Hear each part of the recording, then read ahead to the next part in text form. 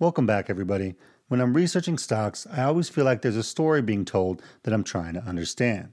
And a lot of that comes from the things that I've learned by reading Peter Lynch over the years, because he stressed a lot about retail investors buying what they know and understanding the story of the stocks that they've bought. So in today's video, we're going to go through each one of the stocks in my portfolio, see how it matched up to my own personal strategy for picking stocks, or if it didn't, and talk through what the high-level story is for each one and what I'm watching going forward. With the idea being that listening to me go through this process for my stocks may help you as you think about yours. Now, I just want to let you know, I feel like I'm getting sick or something, so if I sound weird, I apologize, but we're going to power through it. All right, so let's dive in, and we're going to go in order from my largest holding to my smallest. So first up, United Health Group. Now, United Health Group is a diversified healthcare company consisting of multiple segments that provide health benefits plans and services, care delivery and management, health financial services, software and consulting, and pharmacy care services and programs. Now, UNH is 14.64% of my portfolio, and if we take a look at how UNH did in 2023 versus the S&P 500, we see that United Health returned a little over 3% compared to the S&P 500's over 26%. Now, in my case, I added it to my portfolio in June of last year, so if we compare how it's performed since I added it, it's a little bit more respectable, with United Health returning just under 8% and the S&P 500 being over 12%. And as you can see, it had actually been outpacing the S&P during that time, except for this recent downturn. Now, when we take a look at how United Health matches up against my investment strategy, you can see that technically it doesn't meet one of my criteria, mainly because it's considered a narrow moat business as opposed to a wide moat business. This is where our own judgment comes into play. I use Morningstar's moat category as my guide, and they categorize it as a narrow moat because they view the U.S. health insurance and pharmacy benefits managers as having, quote, unclear economic profitability outside of a 10-year period, and that's mainly due to regulatory concerns. And I think that's fair. That's actually my biggest risk or concern that I have with the stock as well. But the reason that I added United Health to my portfolio is because they've completely knocked the rest of the criteria out of the park. So my story for United Health is that they're a best-in-class provider in an important industry. They've been a cash flow and dividend growth machine, and it's led to them outperforming the S&P 500. But they're in an industry with increasing costs, high regulatory risk, and political pressure, which could ultimately limit their growth or profitability. So here's what I'll be monitoring from United Health going forward. How is their cash flow and dividend growth? Is it slowing down? Is it accelerating? What's the trend of their margins? Are they compressing due to costs rising, or are the revenues able to keep up? And then lastly, are there any regulatory changes that could limit their profitability in the future? And I'm actually going to do a deeper dive on United Health to talk a little bit about the challenges we deal with anytime that we buy and hold individual stocks, with some examples of things that I've been through with that one. But that's going to be for a future video. For now, let's get to the next one, which is McDonald's. Now, McDonald's probably doesn't need much of an introduction, but it's the largest restaurant chain in the world by market cap. And in terms of portfolio weight, McDonald's is just over 14% of my portfolio. And if we take a look at how they did in 2023 versus the S&P 500, McDonald's returned 14.71% compared to the S&P 500's over 26%. Now, in my case, McDonald's was the first stock that I added to this portfolio on December 8th, 2022. And since that time, it's returned 9.32% compared to the S&P 500's 25.66%. So a massive outperformance by the S&P, which is to be expected, with 2023 being a down year for McDonald's. Now, in terms of how McDonald's matches up against my criteria, it's pretty much yeses across the board, because McDonald's has outperformed, they obviously have a wide moat, and they have growing cash flow. Plus, their dividend growth is outpacing inflation. And I've talked about many times that I actually have a personal history with McDonald's as one of the reasons why I love the company so much. Now, that in itself is not a reason to invest in something, but personally, I think it's a bonus anytime you have that as well. So my story for McDonald's is that they're one of the most valuable brands in the world. And even though people think they're just a boring burger company, they're actually a pretty innovative pseudo-real estate company with a high-margin franchise business model. And that's helped them outpace the market for decades. And I view them as a really good balance of stability with growth, as well as capital appreciation with a dividend. So in terms of what I actually monitor for McDonald's, is their growth story intact, which means are system-wide sales continuing to increase? Are more sales going through their higher margin channels like their mobile app? And then now, how will Cosmix fit into their growth strategy and how successful will it be? And then outside of just sales growth, is their dividend growth continuing to outpace inflation? Now, McDonald's is an easier one for me because it's one of the three companies, along with Visa and Apple, that I have the most conviction about in my portfolio. So even if McDonald's has a bad quarter or a bad year, it's likely not going to worry me, and I'll just ride it out unless something fundamentally changes with their business. Let's get to the next one. And speaking of, it's Visa. Now, Visa is a global payments technology company processing over $15 trillion worth of transactions every year. Visa makes up 12.47% of my portfolio, and if we take a look at how they did in 2023 versus S&P 500, Visa was just about in line, returning 26.53% compared to the S&P 500's 26.79%. Now, I started adding Visa to my portfolio on August 28th of last year, and since that time, Visa's returned 10.12% in terms of total return compared to the S&P 500's 11.03%. So let's take a look at how Visa matches up against my personal strategy. And honestly, Visa in many ways is like the prototypical business for what I'm looking for. And when I analyzed them last year, everything was just off the charts. Because Visa has an extremely wide moat, basically being a duopoly with MasterCard. They have revenue and cash flow growth, insane margins, and mid-double-digit dividend growth. So yeah, absolutely, they're a fit. Now, my actual story with Visa, and I touched on some of it already, but they're a global payments company with revenues that are still growing in the double digits. They have ridiculous margins and are converting close to 50% of that revenue to cash flow. Their revenue is inflation-proof and they don't take credit risk for their cards, plus they basically have no debt. And their dividend growth has consistently been over 15%. I mean, this is an amazing business. In terms of the things that I monitor for Visa, is their revenue growth and margin story still intact? Is their dividend growth story still intact? What potential regulatory impacts could fundamentally change their business or profit model? And I've talked about some of those things in the past, but to me, regulatory risks are really the hardest to anticipate. Now, the other part that I just wanted to touch on with Visa is price and valuation, because it's one of those businesses that's consistently, quote-unquote, overvalued and trading at a high multiple. And it's just something to watch out for and something that I look for just so I can add to my position anytime that it looks attractive. Okay, let's go to the next one, which is Apple. Now, Apple's a technology company, obviously the maker of the iPhone, the iPad, Mac, and Apple Watch, as well as a whole ecosystem of software and services. Now, Apple makes up over 11% of my portfolio, and if we take a look at how they did in 2023 versus the S&P 500, Apple doubled the S&P 500 with a total return of 54.80%. Now, I actually added Apple on July 26, 2023, which was at the top because I did a whole video on it.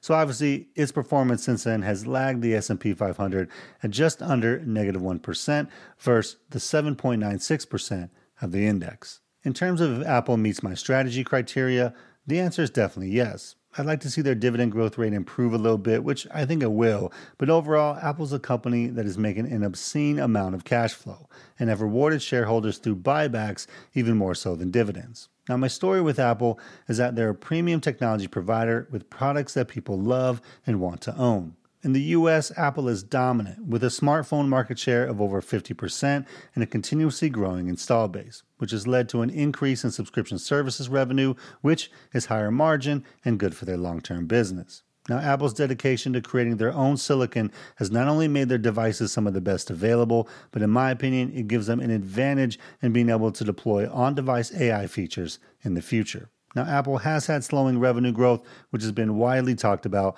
but part of that was pull forward demand from 2021, as well as device update timelines getting longer because ultimately the devices are that good now. So for Apple, the things that I'm monitoring are revenue growth, obviously in iPhones, which is their major source right now, but also in services and how that revenue mix changes over time. Is the overall install base continuing to grow? Plus, Apple's market share outside of the US. Can they continue growing in other economies like China, which is a great example where, with all the concerns about Apple's dependence and position there in 2023, they ended up taking the top spot based on smartphone shipments for the first time ever. And then also with Apple, how their capital allocation strategy will evolve over time. They're making $80 billion in free cash flow. Are they going to continue to buy back shares at the rate that they have been, or are they going to start increasing that dividend? And lastly, keeping up with any regulatory, antitrust, anti-monopoly lawsuits. Just like every big tech company, Apple's dealing with those as well. All right, so next up is Valero. Valero is an energy company mostly involved in manufacturing transportation fuels, petrochemical products, and power. And they're the largest global independent petroleum refiner. Now, Valero makes up over 10% of my portfolio, and if we take a look at how they did in 2023 versus the S&P 500, Valero underperformed the market by quite a bit at 11.88% in total return. Now, I started adding Valero to my portfolio on April 27th, and since that time, it has returned 23.37% versus the S&P 500's 19.7%. Now, Valero is one of my holdings that doesn't actually meet my strategy criteria because they're technically a narrow moat business, and their dividend growth, at least as of late, hasn't been as high as I'd like it to be. But in my analysis, I felt that refineries are something that the U.S. likely won't build more of, and I felt that their dividend growth would get back to pre-pandemic levels, which were in the double digits. Plus, Valero has been using their cash flow to aggressively buy back shares anyway. So my story for Valero is that they're a strong cash flow generator with increasing efficiency and margins. They have good capital allocation and a great balance sheet, and they're at historically low valuation levels. Now, the long-term growth prospects for Valero are questionable or at best TBD, and the stock trades with a lot of volatility due to its correlation with gas prices. So the things that I monitor with Valero is the cash flow generation still strong? Is the distribution of that cash to shareholders in the form of dividends and or share buybacks still growing? And from a valuation perspective, is it still at attractive levels? Now, you might be wondering a little bit on that one, but because the future growth prospects for Valero, due to the nature of the industry that it's in, are a little bit of a question mark, I'll look at valuation for that company a little bit harder than others. And if it gets to a point to where it's trading at a higher than normal multiple, I may look to trim or sell. Okay, let's get to the next one. American Express. Now, American Express is a financial services company specializing in charge and credit card products, a payments network, general banking, as well as travel and lifestyle services. American Express makes up 7.81% of my portfolio, and if we take a look at how they did in 2023 versus the S&P 500, American Express actually beat the S&P 500 for the year, returning 29.22%. I started adding American Express to my portfolio on May 15th last year, and since that time, it's returned 35.74% versus the S&P 500's 19.55%. Now, Amex met all of my criteria, but the one that was probably the closest was outperforming the S&P 500 because they'd been underperforming it on the 5 and 10-year time horizons. But the rest of the business looked really good to me, and outperformance versus the market is really a tricky thing because it really depends on the entry that you buy at, as opposed to just some arbitrary price that it was at on January 1st. But their dividend growth has also been really strong, and they just announced a 17% increase last week. So in terms of my story for Amex, they have an interesting mix in their business model where they're a bank, but also a card network. Now, Amex also has an extremely valuable brand and a very high credit customer base, which means that their risk level is lower than other card issuers out there. Now, they do tend to have premium financial products that have high annual fees, so a significant downturn in income or credit with their base would be a risk. And then lastly, another risk would be any regulatory changes that impact their profitability, like potentially Basel III Endgame, which we've talked about before. So the things that I'm monitoring with Amex is, are they hitting their revenue growth targets?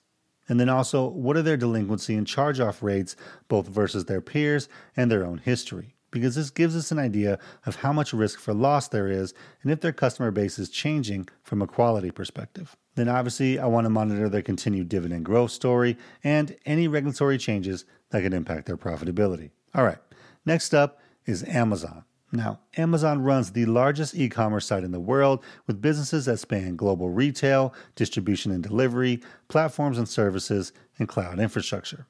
Amazon makes up over 6% of my portfolio, and if we take a look at how they did in 2023, Amazon almost tripled the return of the S&P 500 at over 77%. And as great as that is, I just added Amazon to my portfolio 2 weeks ago on January 16, 2024. So since that time, Amazon has returned a 3.89% versus the S&P 500's 2.65%. So obviously, I'm ready to declare victory on that one. Nobody talk about it anymore. It's done, and I won, and of course, I'm kidding. It's 2 weeks. It means nothing. In terms of strategy fit, Amazon really crushes everything except for one critical distinction. they don't pay a dividend. Now, obviously, a company having a dividend is about building a growing income stream, but it also signals a level of maturity as it relates to cash flow generation and product market fit. So while Amazon doesn't pay a dividend, I think it's obvious that they reached that level of maturity quite a while ago. Plus, they knock every other measure out of the park. And I think it's realistic to think that in 10 to 15 years, they could adopt paying a dividend as part of a normal capital allocation strategy. But we'll just have to see. Now, my story for Amazon is that they have multiple wide moats in growing industries. They're a market leader in e-commerce and cloud, and they have the fastest growing advertising platform in big tech. They're a logistics and distribution leader, but they also have regulatory and antitrust concerns that they're dealing with, not to mention labor and union issues that can be a bit unpredictable. And lastly, they're in what's going to be an extremely competitive race in cloud and AI. So the things that I monitor for Amazon are their overall revenue growth story, the growth of higher margin segments like advertising, subscriptions, third-party sellers, and of course, AWS. Their capital expenditures and stock-based compensation spend, especially as it relates to percentage of cash flow. Their profit margin growth in their retail segment, and then any regulatory, antitrust, or labor issue updates. All right, bear with me, we only have a few more to go, and next up is Hershey. Now, Hershey is a global confectionery leader that manufactures and sells chocolates, sweets, mints, and other snacks. They are the largest producer of quality chocolate in North America. Now, Hershey makes up over 5.5% of my portfolio, and if we take a look at how Hershey did in 2023 versus the S&P 500, it was a total massacre, with Hershey returning a negative 16%. And the crazy part was Hershey was actually outpacing the S&P in May of last year and at an all-time high. And then it just tanked for the rest of the year. Now, I started adding Hershey to my portfolio on October 12th, and since that time, it's returned just under 2% versus the S&P 500's 12.93%. So in terms of how Hershey meets my criteria, it's yeses across the board, but the things that really stood out to me was the consistency of their revenue and cash flow growth, and their strong dividend growth history, which actually seems to be accelerating. But I think Hershey is a great example of how we can't just look at past data of what a company used to do and say, oh wow, they're really cheap now. Because if you look at Hershey's recent revenue growth, it's over 10%. But if you compare that to their 5-year averages, which are lower, and then more importantly, their forecast for the future, it's only 3 to 4%. And now if you look at the impact of the cost of rising cocoa and sugar, you can see that just expecting it to go back to all-time highs because it dropped really makes no sense. And that doesn't mean that I'm down on Hershey. I mean, obviously I hold it in my portfolio and I had it as one of my top 4 picks for 2024. But it was more about operational efficiencies, the potential for buybacks, and some reversion to the mean from a price perspective as opposed to increasing revenue growth. So when we talk about my story for Hershey, they're a consistent performer with strong brands that give it pricing power, with the potential opportunity for growth with salty snacks and maybe even international. They have good margins and cash flow generation compared to their peers, and they've invested in more capacity that should increase their efficiency going forward. But they have input costs that are rising and not clear on when they're going to come down, plus the current sentiment and expectations around the company are pretty low. So in terms of what I'm monitoring for Hershey, overall net sales or revenue growth, are they meeting or exceeding expectations? Is cash flow growth still steady? Are margins staying above their peers or even improving? And is their dividend growth story intact? Okay, next up is Caterpillar. Now, Caterpillar is a manufacturer of construction and mining equipment, engines, turbines, and locomotives in the United States and internationally. They also provide support and financial services related to their products. Now, Caterpillar makes up over 4.5% of my portfolio, and if we take a look at how they did in 2023, they were just about in line with the S&P 500, returning 26.31%. Now, I added Caterpillar to my portfolio at the end of the year on November 21st, and since that time, they've returned 20.61% versus the S&P 500's 8.04%. Now, in terms of how it fits my strategy, Caterpillar has yeses across the board. Now, their business is cyclical, but overall, the growth has been there, especially over the past 6 to 7 years. So my story on Caterpillar is that they have strong revenue and free cash flow growth, a wide moat business with geographic and industry diversity. They have margins that are increasing, but their revenues are cyclical, so that presents an additional risk, especially with rising political and economic uncertainty across the globe, because that makes their outlook a little bit harder to predict because they're dependent on government and corporate investment in building infrastructure. Now, in terms of what I monitor for Caterpillar, Is their revenue growth story intact? Are their margins continuing to improve? And is that cash flow growth story still strong? And then lastly, is their dividend growth continuing to outpace inflation? Okay, last but not least, Starbucks. Now, Starbucks is the largest coffee company in the world. They operate or license over 38,000 stores across the globe. Now, Starbucks makes up 3.6% of my portfolio, and if we take a look at how they did in 2023, Starbucks was way down at negative 2.78% compared to the S&P's 26.79%. Now, I started adding Starbucks to my portfolio on August 28th of last year, and since that time, Starbucks has returned a negative 3.84% versus the S&P's 11.03%. Now, in terms of strategy, Starbucks met my criteria across the board, and what I've talked about the most with them is that their core business is excellent, even if they have some challenges in other areas right now. And I've used Starbucks as an example of how we should judge a company based on their own guidance and expectations that they give, as opposed to some headline or what an analyst says. And they've really done a good job over the past year of meeting those, even with some challenges that they had. In terms of close calls as it relates to the criteria, their dividend growth rate has been decelerating a bit, but still outpacing inflation. But it's something that I'll continue watching. So in terms of my story for Starbucks, Starbucks has one of the strongest brands in the world and pricing power. And they win with their combination of being an affordable luxury with a highly personalized product that leverages a best-in-class digital app and rewards program. Now, they have some ongoing challenges with labor issues going on and more debt on their balance sheet than I would like to see, but their core business is extremely strong to me. So in terms of what I monitor for Starbucks, overall sales growth, including comparable store sales, are they meeting their expectations there? Is their international growth story intact, especially in China and India? Is their rewards program active member growth still going strong? Is their dividend growth story still intact and above inflation? And have there been any resolutions or escalations with their labor issues? So as you can tell as we went through these, understanding what your goals are and knowing what criteria you're looking for in a company is critical. Otherwise, with every up and down price movement in the market, you're left to question yourself as to if you're right or wrong, or if it's time to buy or sell. And when it comes to how much analysis we should do or how deep to go into our research, that's going to be a personal choice.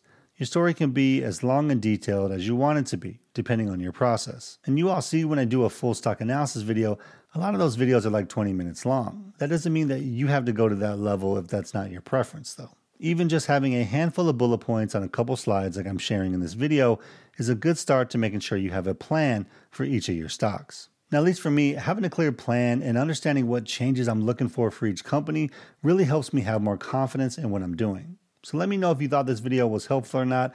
There's a lot of information, it's kind of long, but I feel like going through specific examples and actually watching what someone is thinking with their own stocks just helps as you're trying to manage your portfolio. But let me know down in the comments below. Now, if you guys want to see which 4 stocks in my portfolio I think have the best chance to perform in 2024, click on this video right here. Hope you guys have a great day out there. Financial independence is true freedom, so keep building and stacking wins, and I'll see you guys in the next one. Peace.